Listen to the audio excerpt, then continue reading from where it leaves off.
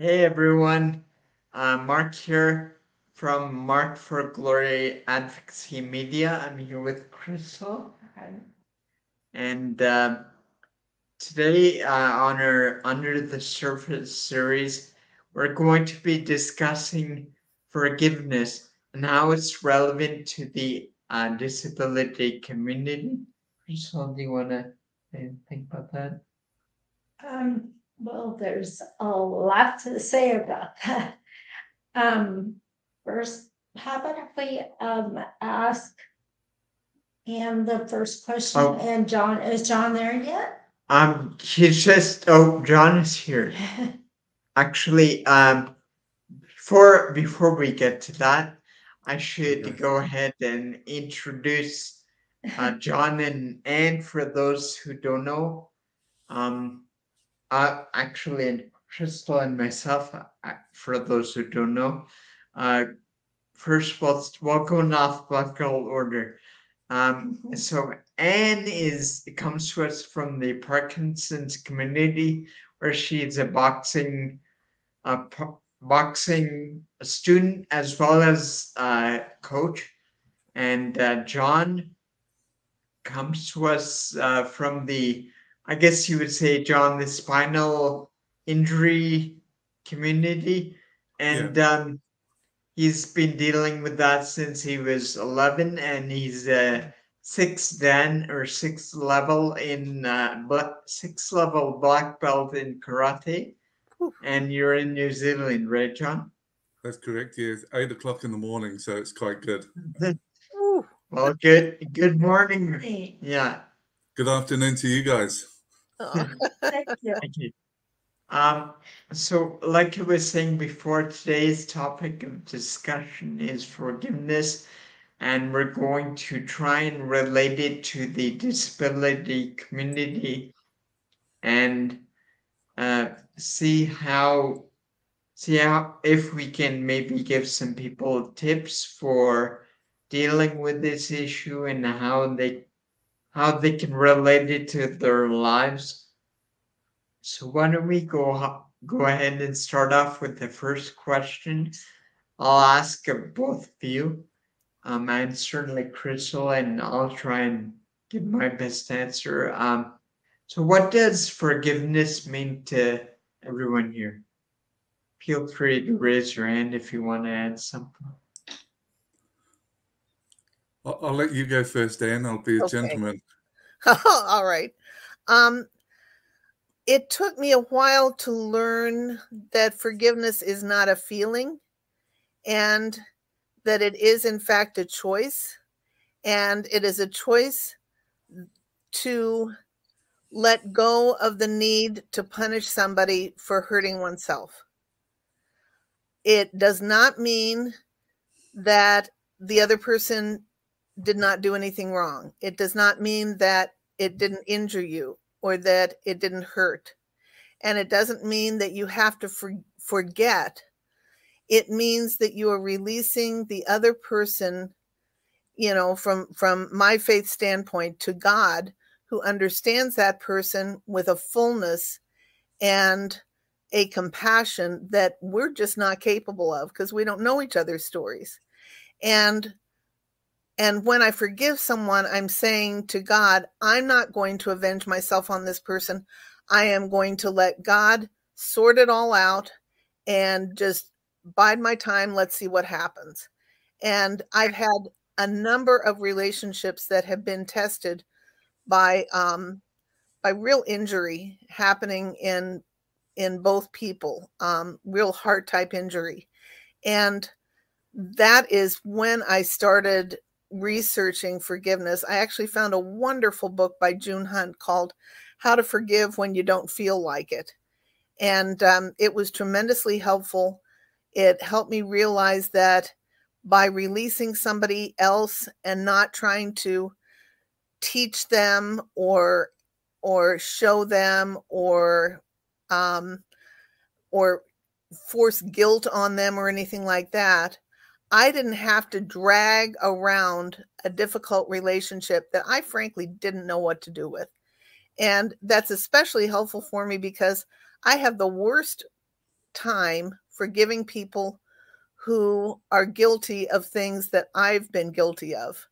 And especially if I have not admitted it to myself, then I can really come down on them hard. And this way, basically, I'm a fellow learner and a fellow offender. And we're both just trying to learn how to be decent human beings who do a better job of treating each other as if we were human. Yeah, that's certainly a good point, and that must be hard, must be difficult to come to that realization and be able to let go in that way. I've had a fair amount of practice. I got to thinking the other day that almost every important relationship in my life has gone through a period of being burned to the ground. And then wonderful things have sprung up eventually in God's perfect time if I've just let them alone. My problem comes when I try and fix things and solve things and interfere and quote unquote get through to the other person.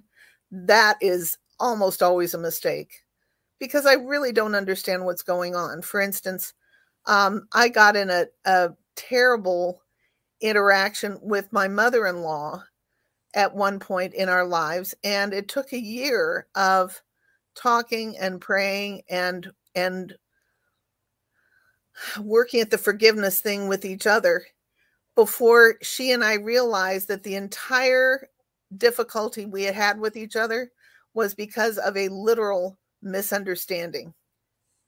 And once we realized that, we had a relationship that was ready to prosper again. And she and I ended up becoming pretty much best friends. I was there with her at the moment that she died, and she lived with us for 9 months. This was years later. And I spent a day every week visiting with her before she moved in with us because she was just my favorite person. And I would have missed out on her if we had not clung to the hope of forgiveness of a mutual variety. And I needed a lot of forgiving for the way I handled things. She needed a lot too. But once I knew some of her backstory, which only happened after she and I started debriefing, after we'd forgiven each other, I could understand why she had reacted the way she had. She had a very difficult childhood and there were some triggers going on. And it really, frankly, wasn't personal. And I will always be thankful for having reconnected with this wonderful woman who had suffered enough in life. She didn't need to have me adding to her sufferings. She greatly enriched my life. Yeah, I think that's the thing. Sorry, what were you going to say, Mark? Oh, I was just going to actually thank Anne for sharing that. That must have been a hard thing to go through. Well, it was for both of us because we really cared about each other. We had known each other for 9 years and we had always had a warm relationship with each other, but there had always been something missing. And I had grown up in a family that was very close and we were very demonstrative and we hugged each other all the time and told each other we loved each other all the time. And she had grown up in a very troubled family and had dealt with a lot of very painful things as a result of being part of that original family. And as a result, she was trying to give to me what she was not given by her parents, which was a respect for my autonomy. And so I was trying to be close to her and she was trying to give me space. And boy, did we have the misunderstanding of the century because we both cared so much. But, looking back, I think had we not had that experience of everything burning to the ground, our whole relationship, it got pretty ugly, frankly. We said things that you can't unsay, and it was hurtful and it was scary. And then looking back, I find myself remembering that there are certain seeds which only germinate and crack open and begin to grow after a forest fire. They require that kind of pressure, that kind of heat, that kind of extreme subjection to pressure in order to finally grow. And I think that there are things in relationships that are dormant until there is an extreme difficulty between people, which requires radical forgiveness. And then, boy, is it beautiful. Yeah, it plays, and it's an impactful story that you share, and a lot of people can. It's a hard lesson to learn. Oh, Yeah. definitely. It is. A friend of mine and I were just discussing something you just brought up. And that is sometimes the way people act and you think is, hurtful on purpose or whatever is actually a reaction in a survival mode from something else that happened or is happening. And Really that can be perceived as you being a bad person. Exactly. And when we write each other off, then we end up having to undo unnecessary damage before we can reconnect. And I don't know about anybody else, but when I have a relationship which has been through, as a dear friend of mine would say, a terrible kerfuffle, I love that word, there is a part of my energy, spiritual and emotional and even physical, that is just circling around that relationship, just like a program that hasn't loaded fully. And when I can just release that relationship, then it can be addressed in ways that are sometimes wildly creative and unexpected, and that I would not have been able to come up with. And then sometimes there is a restoration that is just absolutely precious. And I often find that the person with whom I've had the greatest amount of difficulty is the very one through whom I am meant to learn some really important lessons. And I'm so grateful for all those people who have been restored in my life and for all that they've taught me and all that they have forgiven me, because I am deeply in need of forgiveness just as much as they are. We all are. So one thing we have in common. Yep. Yeah.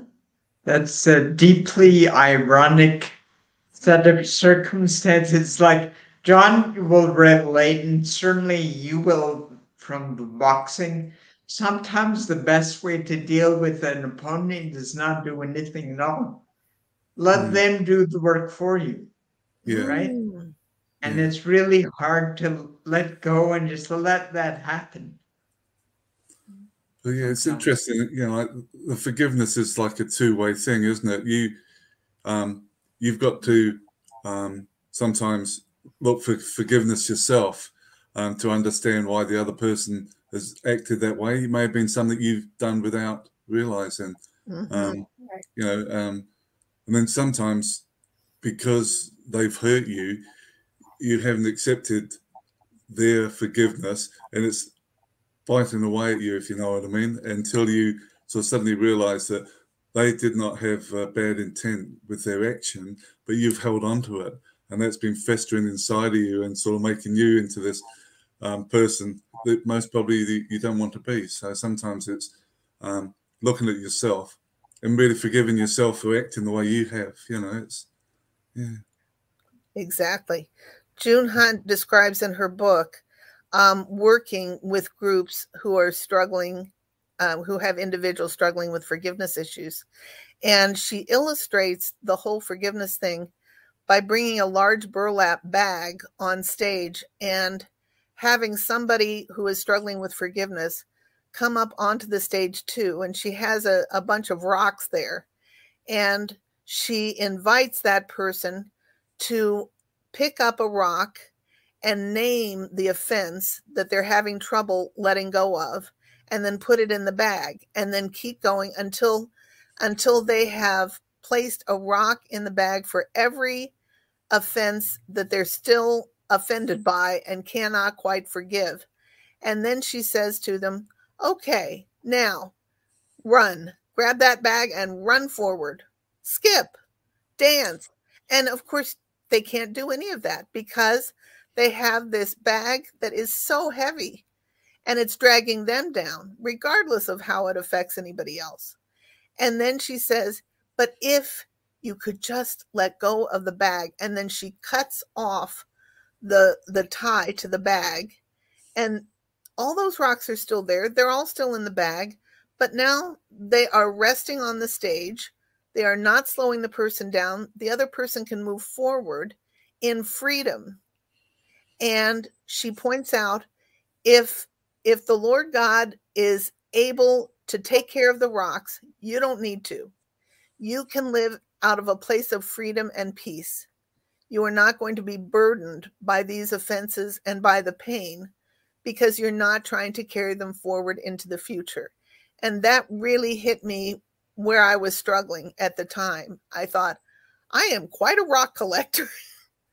And I made up my mind that I was going to let go of my bag of rocks. And I've had to do it a number of times because I have a tendency to sneak back on stage and grab that burlap bag and stuff it with a few more rocks and try and drag it. And then I go, whoa, this isn't working any better than it did last time. And then I remember to let go of the rocks and just deal with myself and just deal with my need for forgiveness and the things that may be blocking me from even realizing the things for which I need to be forgiven. Oftentimes they're too big for me to even see, too close for me to recognize. Yeah, that's definitely true. We can be blinded by, I don't know, our own inner dialogue and our own ego sometimes, and Oh yeah. sort of blind to reality and the truth. Like maybe somebody who did something, some offense that you perceived, maybe they didn't realize what they were doing, or they had something in the past, like we mentioned before. Exactly. A friend of mine, Reverend Catherine Robinson, was very helpful to me. I think we're all having connection issues all at the same time. Yes. Oh, sorry. But oh, everyone's cutting in and out. Well, before we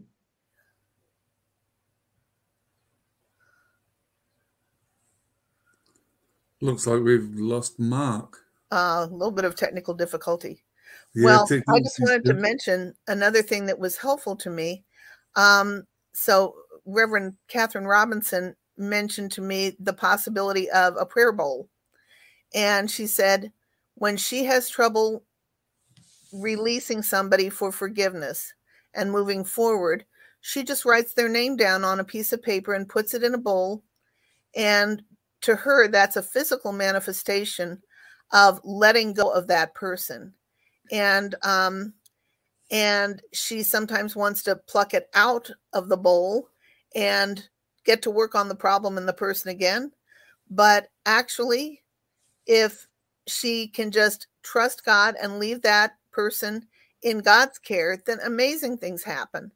And I'm happy to say that the three people I have released in that way have all gone through such beautiful transformations. I admire them very much and love them very much, and I'm so grateful for them. And I just had to get out of the way and get over myself too. Yeah. Welcome back, Mark. Technology. Yeah. And Crystal. Yeah, we had some internet connection issues, it appears. So, but thanks for holding down the fort for us. So before we get into the next question, we wanted to take a bit of a sidestep here, like they might do in judo or karate or whatever. But it is related, and in the stuff we were just talking about, maybe we find it necessary to forgive people who may have not considered us or our feelings, or maybe we've gone through life and forgotten other people, and so this song is particularly speaking to that, and we wanted to discuss it a bit further after we played it. And we're both grateful for our friend Anthony Vidal for, first of all, writing the song, and second of all, giving us permission to play it here. So let me go ahead and start. Crystal, you can start that up, right? So Crystal is going to start it up, and we'll take a listen. It's about 4 minutes. Okay. And then after we listen to it, perhaps we can discuss it, because what he's talking about is extremely relevant.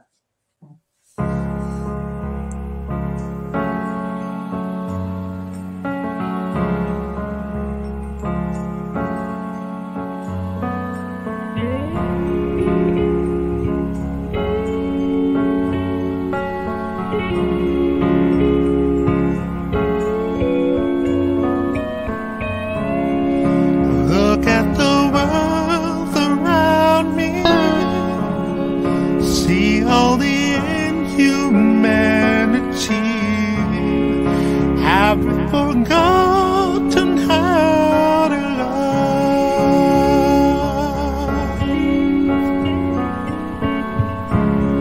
defined by material possessions, no stopping to ask the question,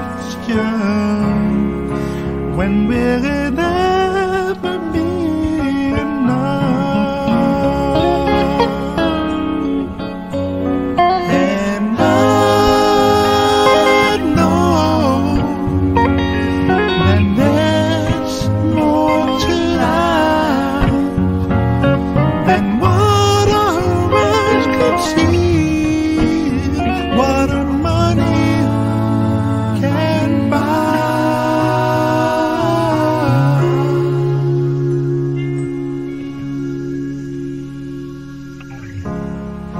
Every day it's the same routine, satisfied with conformity. Have we forgotten how to live?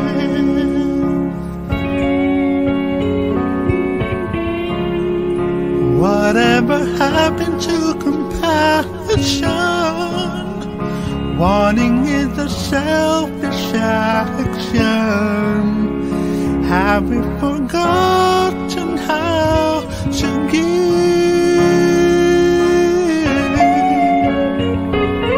And I know love is what keeps us alive.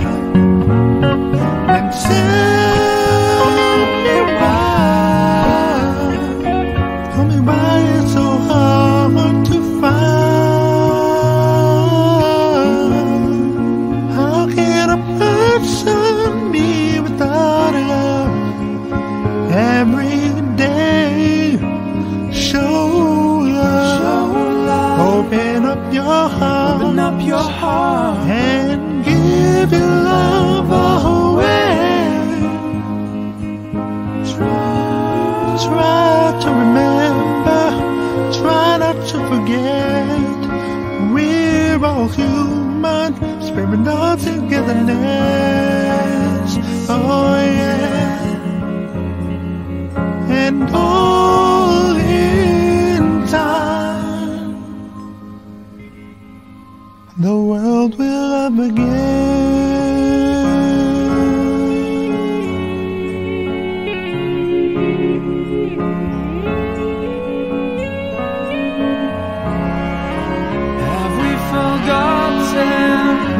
forgotten how to give?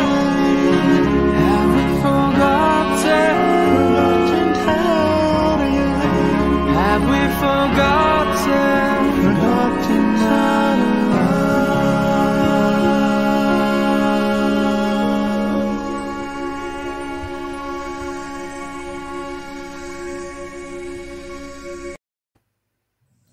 Bravo. Nice. That was beautiful. It is. I was amazed. There's so much we can talk about the whole thing, but watching it, what are your thoughts, Ann and John? Was watching it, had lots of different thoughts going on, sort of. No. We can go in so many different directions with this. Yeah. Part of my job is, sorry. One of my jobs is disability awareness training, and it's people's attitude to how they deal with you with your disability, and often not they're talking down at you and slowly, and that's sort of, sometimes you have to forgive them because they haven't had the experience, and all these thoughts of a recent training session I had was in that, and sometimes I think you actually have to love yourself. They kept talking about, have we forgotten to love? And I think we're so busy with society, we're so busy, technology takes over everything, our phone goes. We don't seem to have time to just relax and take time and listen to people. And I had someone chatting to me the other day, they're really frustrated, looking at changing the direction of where they're going. And there was a really good book by an English gentleman. He's a hypnosis, Paul McKenna, Change Your Life in 7 Days. And there's a little disc you listen every day with it. And it really is making you look at yourself, because quite often we forget to love ourselves. We're sort of focused on so many other things. And he says, right, think of the time that you did something and someone praised you, and multiply that and things like that. How did you feel? And the warmth you felt and all that type of thing. And it's a very powerful tool, when you start thinking, well, everyone's telling you you're good, start believing in that, I think, so watching that video, so many thoughts were going through my mind. It was pretty powerful. I have several friends with pretty big challenges. They are either in wheelchairs or they're functionally blind. I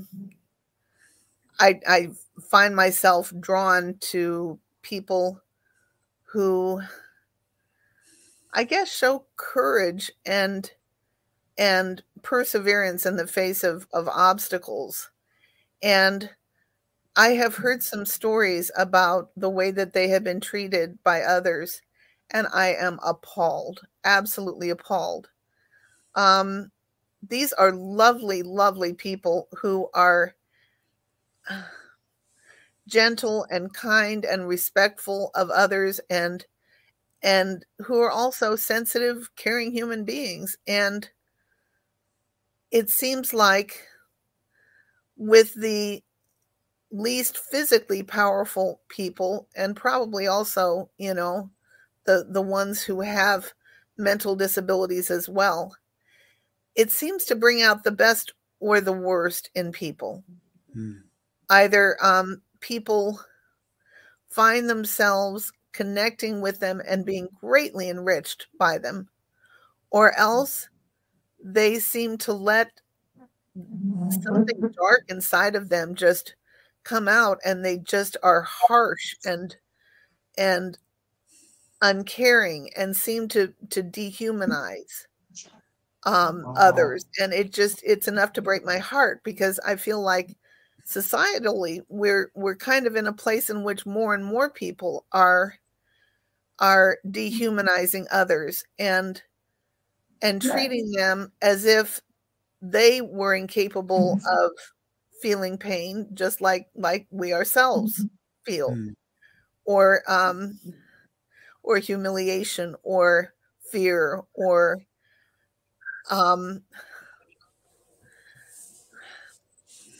I guess shame, you know, it seems like there's an awful lot of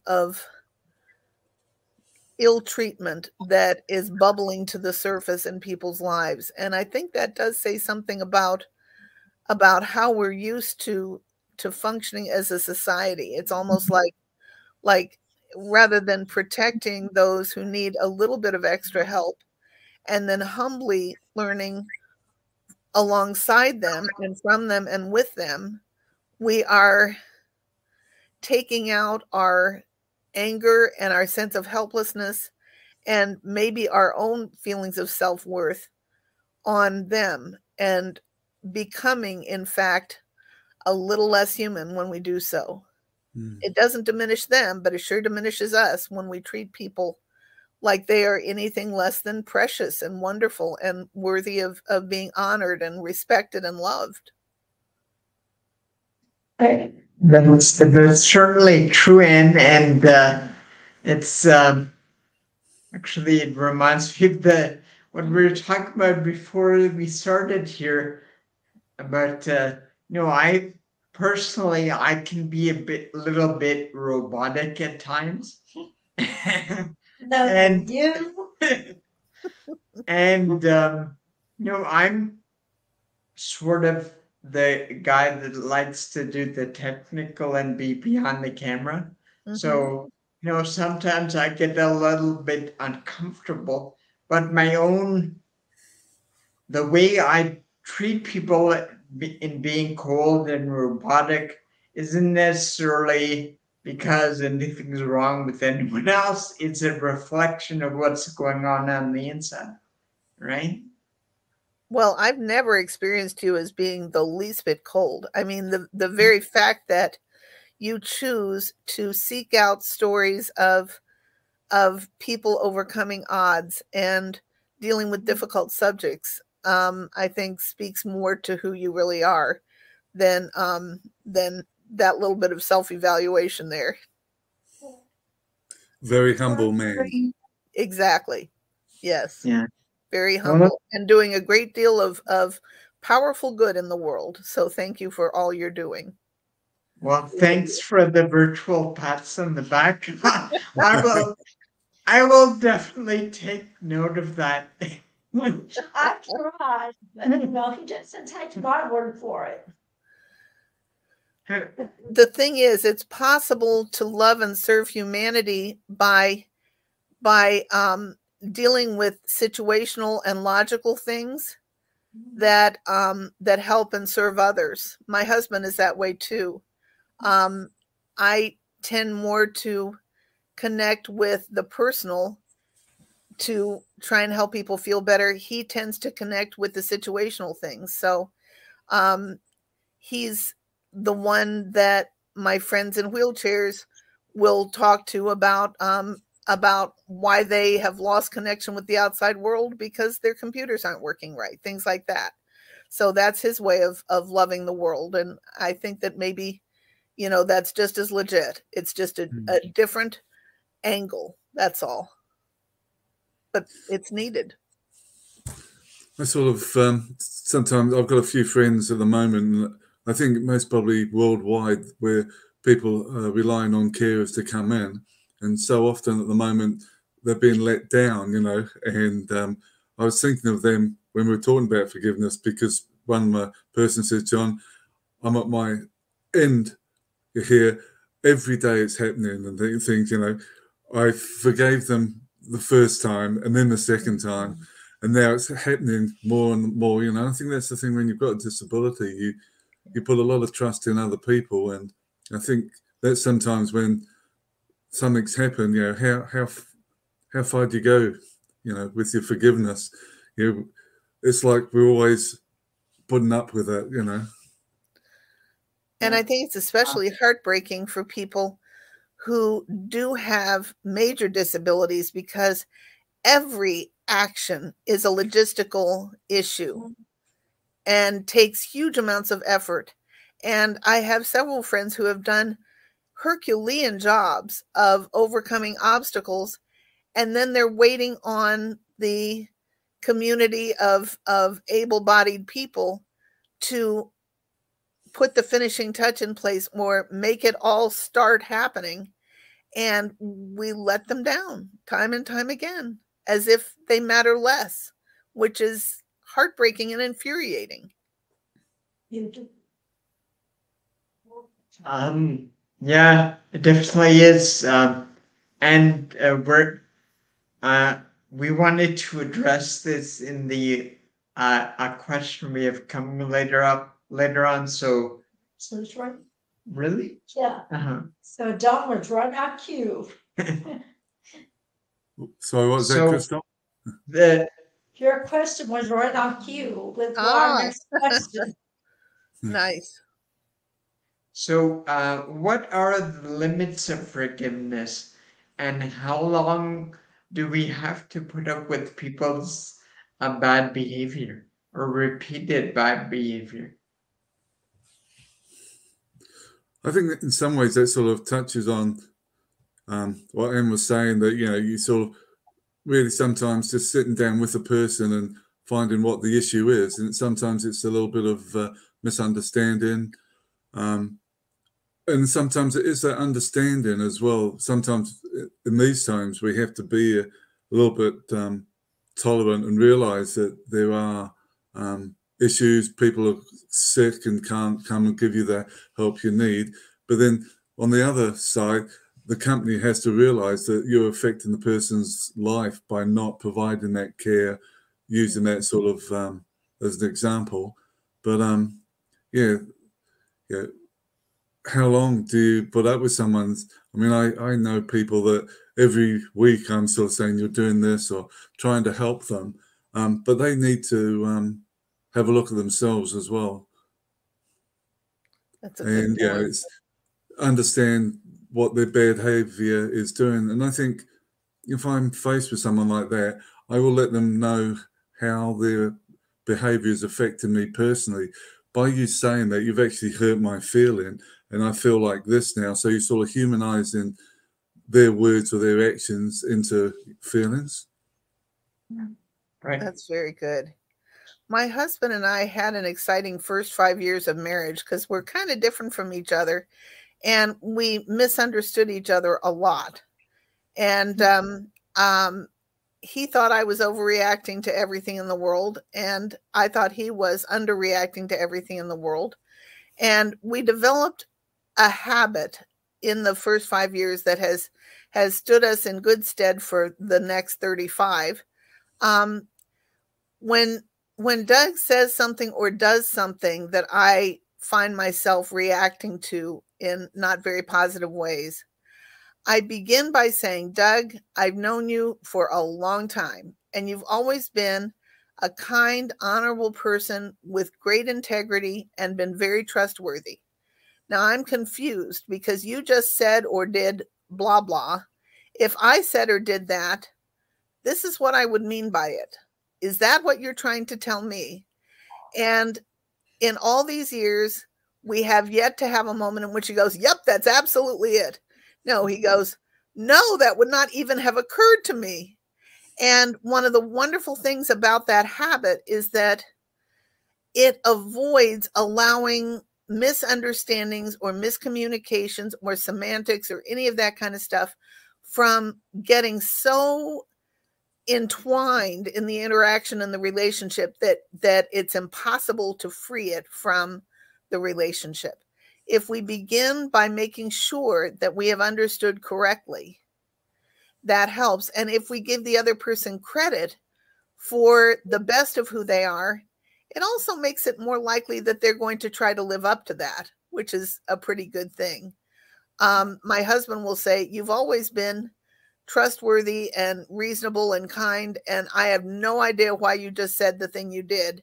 Then I can correct it, and I'm more likely to do it in a way that is kind and reasonable and all of that, because he's just given me credit for all those times when I have been that way.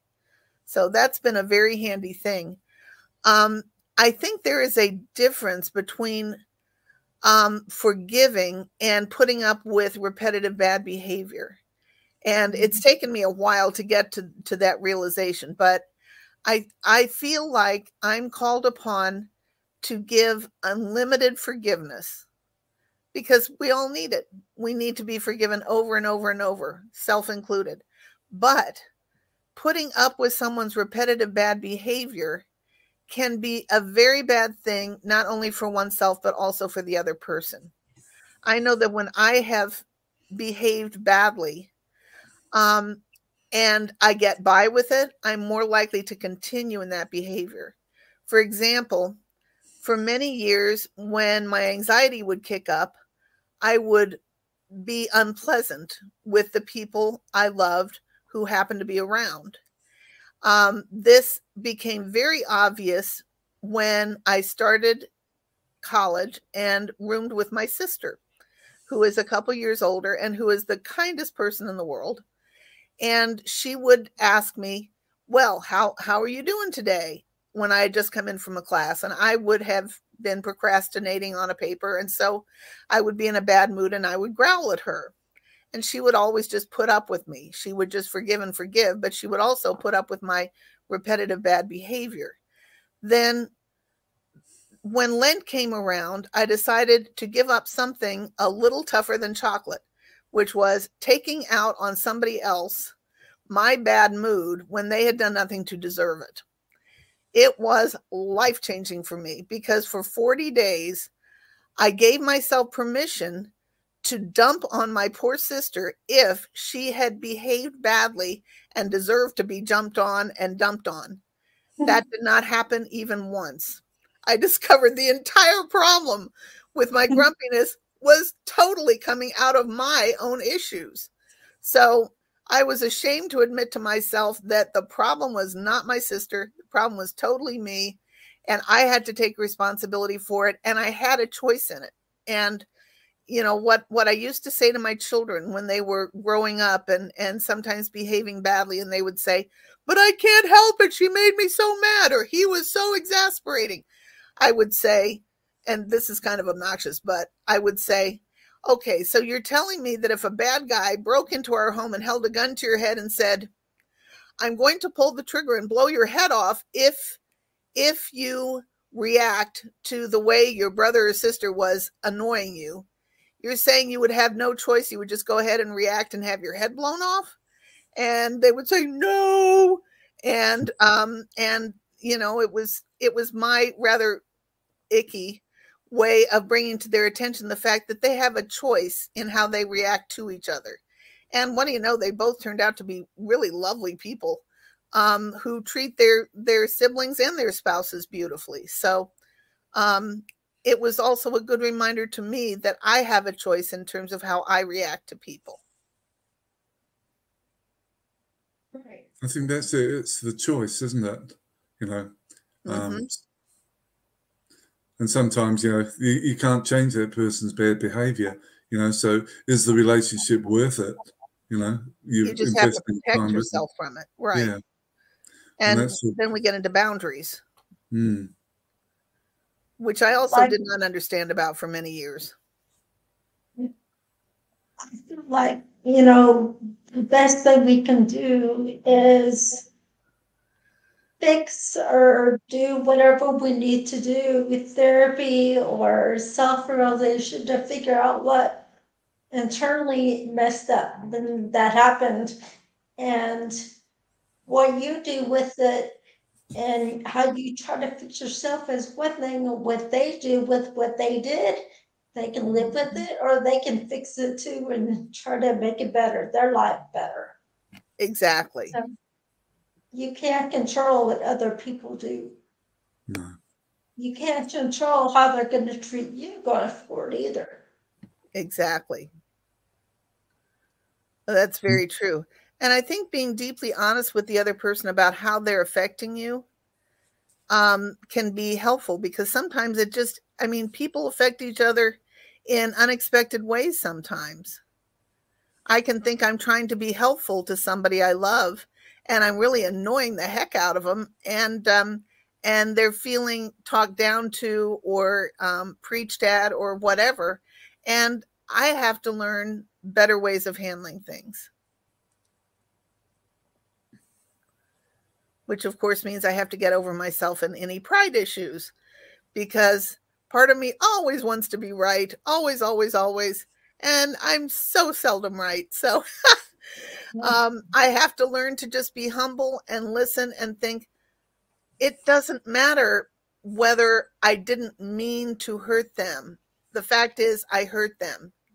It's like if you're driving a car and you hit a bicyclist and they fly off the bike and they get all skinned up, it doesn't matter that you didn't intend to do that. They're still hurt.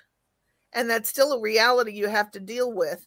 I mean, obviously, you wouldn't want to choose to do anything like that, but it doesn't make their hurt go away just because you didn't mean to do anything to harm them. And I think we have to take responsibility for the fact that lots of times we mean well and we do badly nonetheless. And there are things we need to learn. Thank you very much. That was very insightful. We all need to really reflect on those things.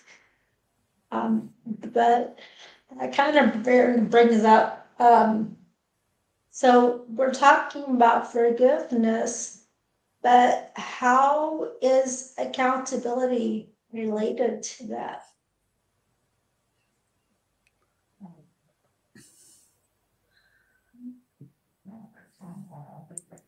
It's quite a sort of heavy question, really. The person, I think, has to understand how their actions have affected you. I mean, accountability. Do I want revenge to the fact that they've hurt me? Yeah, and therefore, yeah, to me that would be wrong. Therefore, I'm going to then be accountable for having hurt them, and then I'm going to have to ask for their forgiveness. And it's the way we react to people sometimes. And I think, to me, it's trust. I've got to believe, and I hope the person, if they've hurt me in their actions or words or deeds, they haven't done it intentionally. And if I forgive them, I'm trusting they're not going to repeat that action. And therefore, their actions is then going to make me hopefully understand or get a better picture on them. Did they mean to do it? Is it their personality? Is it a trait they've got that they, always have to be right, for example, and they're not prepared to listen? I think the person has to be accountable, but sometimes it's just making them aware of what their actions done, because sometimes people do things and they don't realize. Exactly. And sometimes we think we've forgiven each other, but there are still roots in there. It's like when you pull up a weed and you just get the surface of the weed and there are all those roots in there. One of the most wonderful Valentines my husband and I ever celebrated was the one in which we got an extra large roll of toilet paper and we asked each other for forgiveness for each of the not quite gone offenses that we have inflicted upon one another over the years. And each time we would tear off a square of toilet paper and put it in a stack. And we figured we might need extra large. So we got a big roll. And I asked forgiveness for something I had said on our honeymoon. And, I had already asked his forgiveness, but I didn't feel fully forgiven. And I still felt guilty.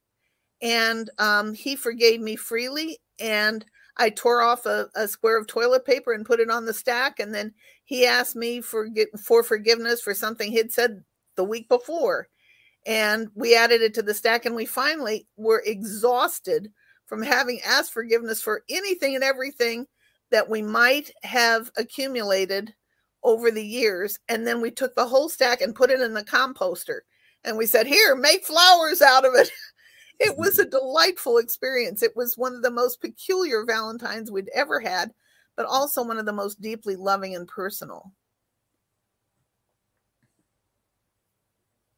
That it can be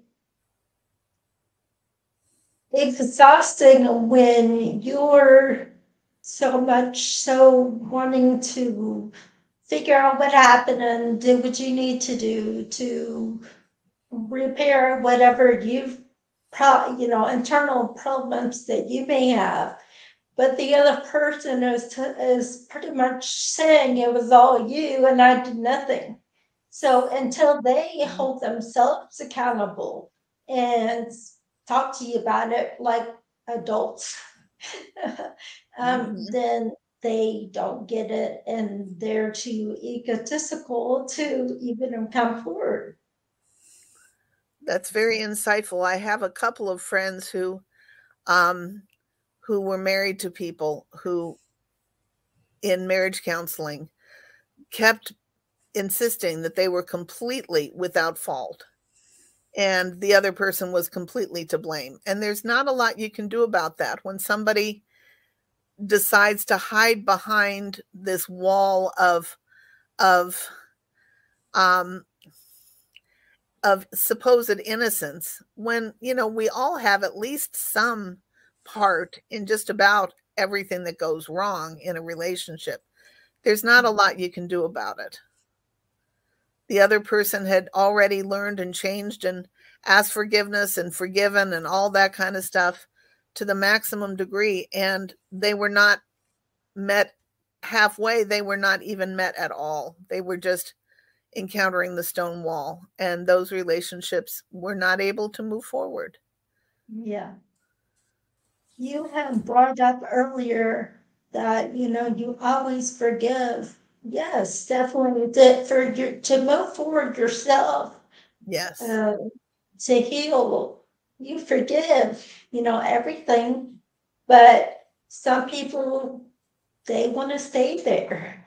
They don't want to move forward there. They think they're perfect the way they are. And, Exactly. that's really sad, that you heard that way. But,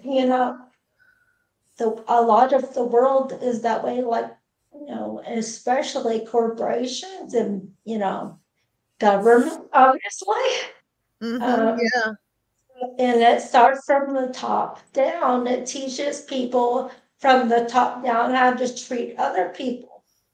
Exactly. And until those big corporations, the government, are holding themselves accountable, then everyone else is going to suffer. Yes. Well, I have a weird forgiveness story for you. This political. Back when I was 16, my hot-headed mother and her hot-headed daughter had what we now refer to as a spirited discussion about something, and I lost it, and I behaved terribly. And I asked her forgiveness at the time, and she forgave me. And when I was about 50 years old, I was still carrying the burden of not having forgiven myself. And I got down on my knees in front of my now elderly mother, and I said, "Mother, can you possibly really forgive me for what I did and said when I was 16? And she said, "What was that?" And I had to go through the whole story with her. And she said, "Sweetheart, I have no idea what you're talking about." And I think that that's a good reminder that when people are truly sorry, love can, in fact, forgive things that one thinks are unforgivable. But we also have to receive forgiveness and not just forgive others. And receiving forgiveness is sometimes hard. It took me decades to receive that forgiveness. And I'll always be thankful to my mother for having given it so freely, even at the time, that it just evaporated from her awareness and memory. And I'm so thankful for that. Thank you for sharing that again, Anne. I've had a lot that has needed forgiveness in my life. I really have. Actually, I had a thought. So, and then maybe another perspective on this question is, about forgiveness of yourself for something maybe you blame yourself for doing it to somebody else or allowing to happen, right? And accountability surely must tie into us being accountable to ourselves for giving ourselves forgiveness and releasing ourselves from that psychological or emotional burden, right? And what about the accountability? Again, this is not to blame victims or anything like that, but certainly I have experienced things which lead me to blame myself for allowing them to happen. But once I also I have to forgive myself as well as take the accountability to grow myself and learn how to set boundaries better. Yes, absolutely. And a bag of rocks is a bag of rocks, whether it's filled with things you haven't forgiven in someone else or in oneself. Mm. And none of us can dance, none of us can run or roll around in a grassy field or sleep well at night if we're dragging around a big bag of rocks. It's too much work and we're too weak and life's too short. That's true. Good, Paul. I think was there one more? Yeah. We talked about accountability, but how when someone doesn't admit to their mistakes or they're not, they don't want to be accountable, Right. how do you then move forward? That's a hard one because everybody does it differently. And sorry, I just wanted to add one thing here. Of course, everyone does it differently, and everybody who is needing your forgiveness may not necessarily, they need to be handled different ways depending on who they are and what they've done and the intention behind it. I remember going through a period of unforgiveness with someone many years ago, and a friend of mine said that one of the great saints had a habit of when he was praying for his enemies, he would pray for what they were struggling with and his version of that, like, Lord, please forgive so and so for his untrustworthiness, and forgive me for the same. Forgive me for my untrustworthiness. And I thought that was an interesting point, because it's easy to see the things in other people that really ought to be changed, but that can also distract oneself or blind oneself from the things that we ourselves need to change. And as long as we are asking for forgiveness for on the other person's behalf and our behalf, then we cannot succeed in dehumanizing them or allowing them power over us. We're just basically humanity recognizing the brokenness of other humans. And that's a healthy thing. John, do you have anything to add to that? I was sort of thinking, like, it's sometimes I just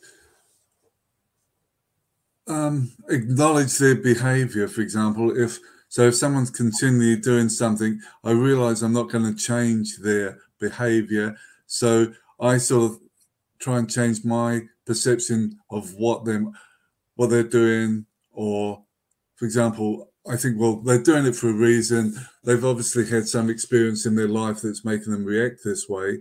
I'm not going to change it. I'm not going to be able to change myself, but I can change the way I react to what they say. So I've got two ways to react. I can take it personally and take it to heart, or think, well, they didn't mean it. It's just their problem. And then it's like that stone. I just leave it in the bag. I just put it there. I don't even carry it around with me. It's their issue, and they're the ones who are going to live with it. And I think so often we carry their stone for them, if you know what I mean, using that. Instead of thinking, well, it's not mine, you can have it, you can do with it what you want, but I don't have to take any of your baggage with me. It's very, very hard to do, but it's just sort of thinking, I've got two choices. I can take it to heart, or I can just think, well, bang, it's just them.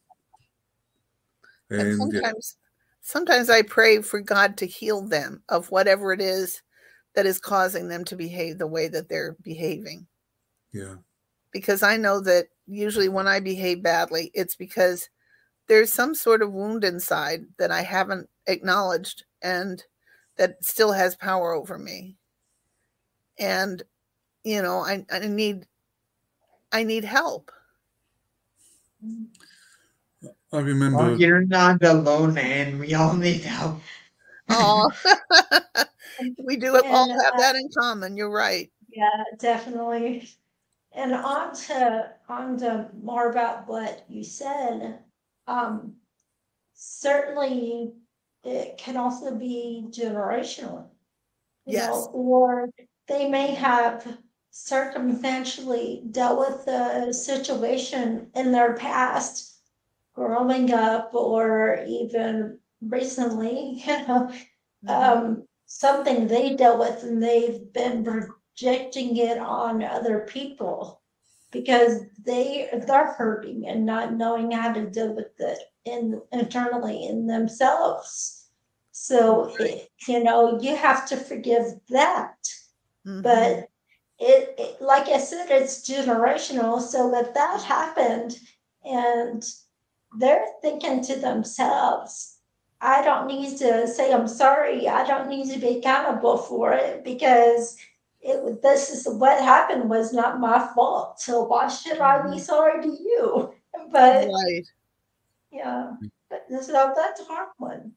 And it's also hard for the person who's on the receiving end of whatever this generational, this person who has received these, been indoctrinated with these bad habits, is giving to the receiving person. The line can be blurred. Like, yeah, at some point you have to stop justifying their behavior, because, you know, sure, they've gone through all that, but at what point do you stop letting that be an excuse? Yeah. I think sometimes it is just saying, it's just drawing their attention to the fact that, are you aware that the way you speak to the people can rub them up the wrong way? And sometimes they're not even aware because they've been doing it I won't say all their lives, but for a certain length of time, and it's become a habit, or they just feel very negative inside. So you might say, that's a nice shirt you've got on today. And what's wrong with it? You know? And so then they may not, it's their problem. Yeah, and they've got to identify it, and sometimes you can help them. Yeah, but then of course, if they're feeling negative, you say something, and they'll just turn it negative. You know, it's right. That's the key word there. The operative word is sometimes, because it all depends on their receptivity to what you're saying, right? If they don't want to hear it, or they're denying what you're saying to them, then you know, it's not going to get very far. No, it's not going to be received very well. Right. And I think, and that's the thing for us to realize that it's not our problem, it's their problem. We're trying to help them, but we don't take it on board. We're giving them the tools, and it's what they do with them is their Right. choice. I find myself remembering what Jesus said about, Father, forgive them. They don't know what they're doing. And I think, that's the common condition that we all share. We don't know what we're doing. And we flounder around and we hurt each other and we sometimes hurt ourselves and we make a royal mess of things. And so we're all in desperate need of forgiveness. And if it flows freely, then we're also free to learn and to do better the next time. And, if we wounded each other and if we say, I really value you and I really value our relationship, and I don't feel good right now about the way we're interacting, can we talk about what's going on? Because you probably have very good reasons for reacting the way you do. And I have some very good reasons for reacting the way I do. Let's get it on the table so that we can fight for our relationship together. Sometimes that's pretty powerful. That's the thing, that the person has to be aware of their wrongdoing so they don't repeat it, because sometimes they've asked for your forgiveness, but then they'll turn around and do the same thing again. Ask for your forgiveness and do the same thing again. It's like a vicious circle, Right. And sometimes I need to be called on things. I develop bad habits and I get sloppy. And I need for the other person to say, look, this isn't just affecting you, it's affecting me, and this is how. And if I value that person, that might give me the incentive to change my ways. And that's good for both of us. Yeah. So does anyone, before we end off today, does anyone have anything to add? So do you have any other? Yeah, so I was thinking of all these topics that we've discussed, not just here, but in all our episodes, on this Under the Surface series. So I'm thinking, anybody that's not disabled, have been put in the background, and and they must think, wow, these are relevant issues to me. How are these disabled people able to talk about such these topics that are happening all over the world right now? Mm-hmm.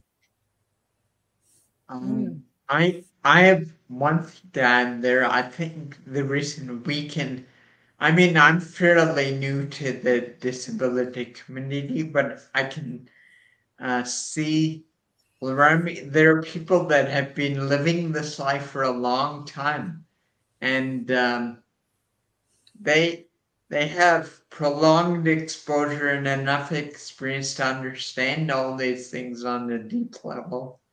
Mm-hmm. And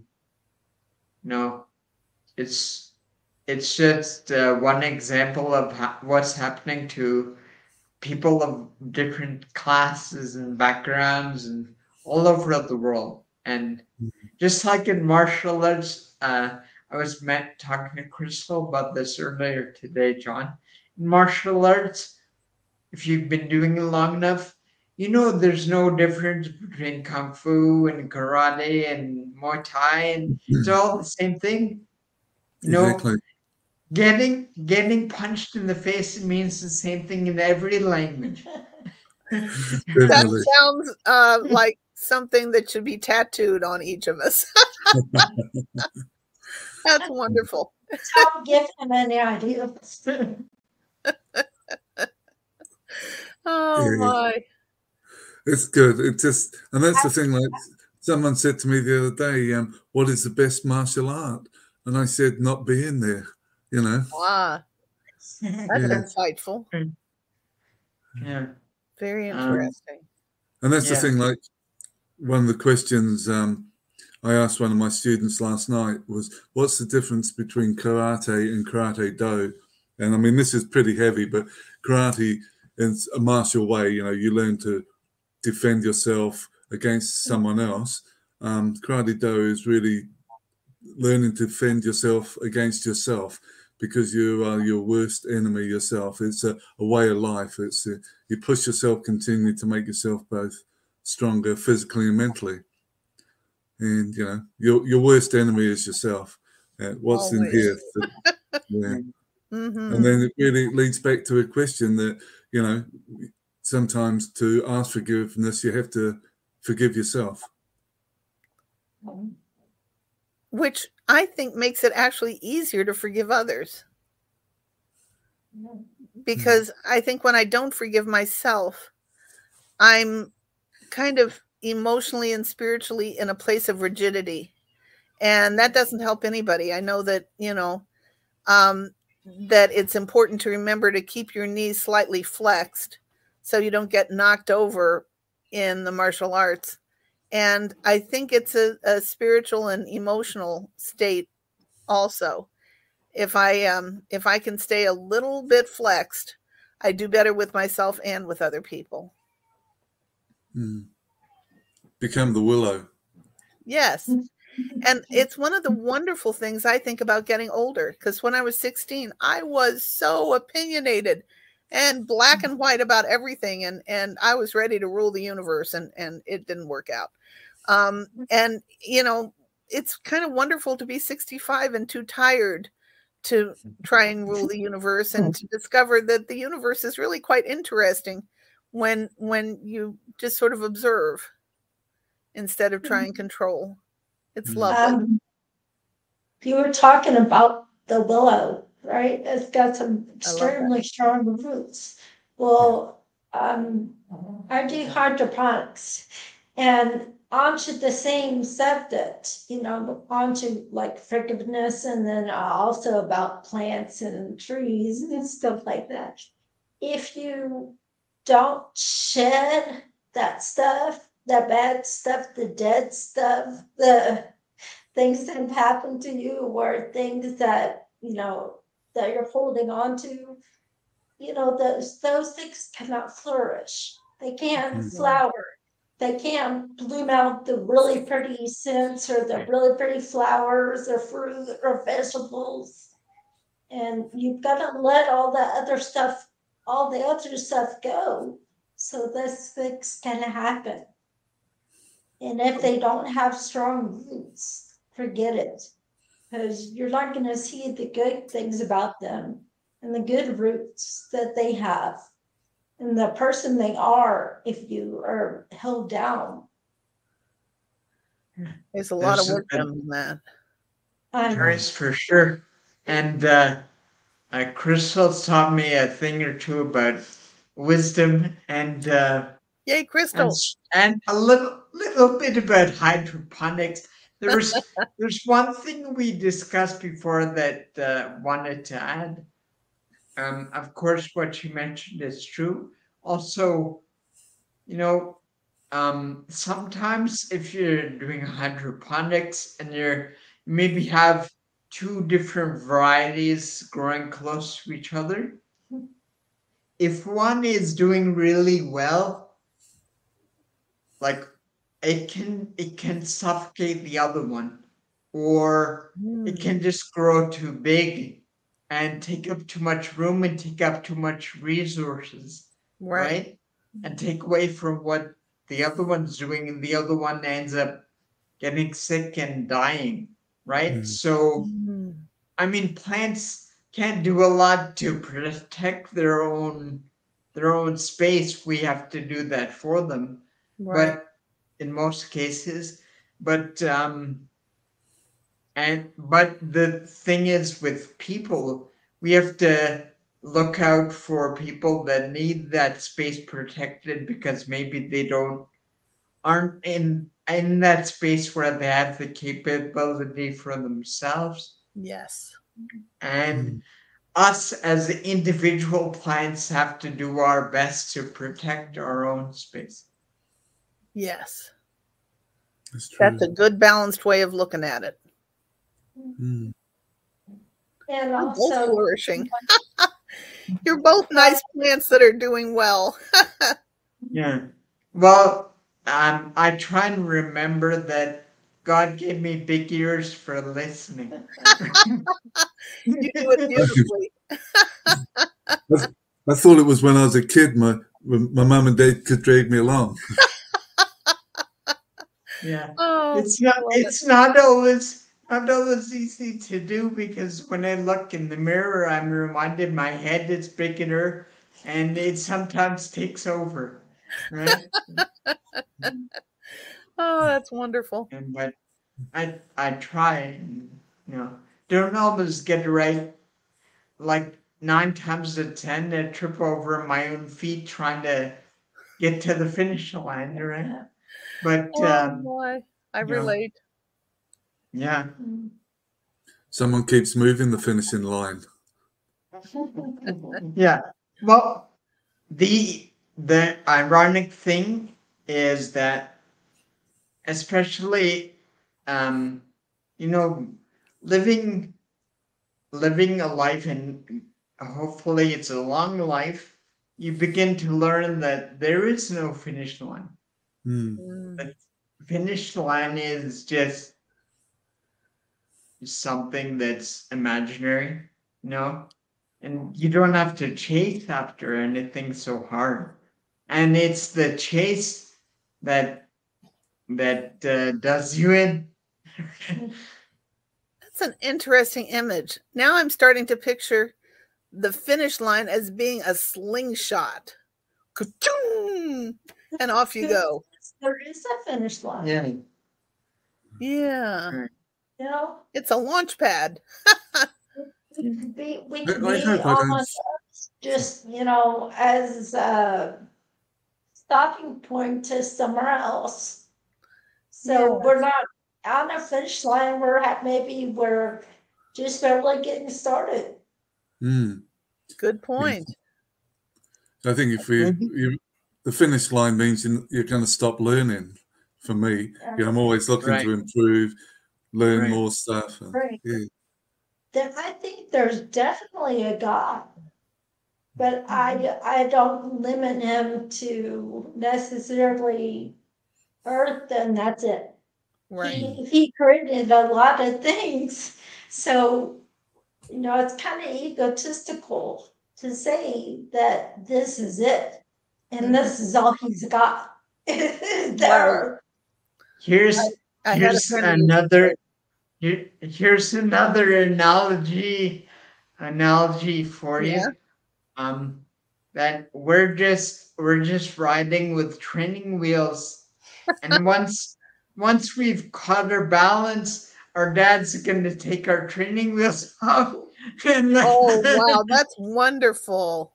That is wonderful. There are some good things to being an overthinker. I had a friend who used to say, "Don't make God's shoes too small." And I thought that was a wonderful expression. I think that there is so much that is so much bigger than we have any way of seeing, because we're like little ants and we can see what's right in front of us. Right. But there's a big, beautiful, wonderful universe, and it's a privilege to be a part of it. No, definitely. And I mean, that's a great thing with technology. We sort of moan and groan how bad it is, but look at technology bringing us all together. Isn't it lovely? Mm. And giving us a chance to learn from each other. What a joy. Yes. There are definitely some good and bad things about it, Mhm. but the good way outdoes the bad. Oh, yeah. Oh, yeah. I think it's kind of like elementary school or high school. Sometimes the biggest bullies and loudest voices get the most attention, even Right. though they're the smallest. They're a minority of the class. That's Right. true. And Yeah. oftentimes, as things unfold, those big, loud, bullying voices become a little clearer as voices of people who are maybe scared or have been hurt and who are trying to have inappropriate control over Yeah. other people. And, sometimes they're the ones who are in need of compassion. if we just knew their stories. True. And we wouldn't be scared of them. We would be trying to encourage them in all the right ways. So we'll hope that these messages go out to them. And sometimes it is just finding a connection with that bully. Yes. And sort of understanding them, and then them starting to understand how their behavior affects others. Very good. You're absolutely right.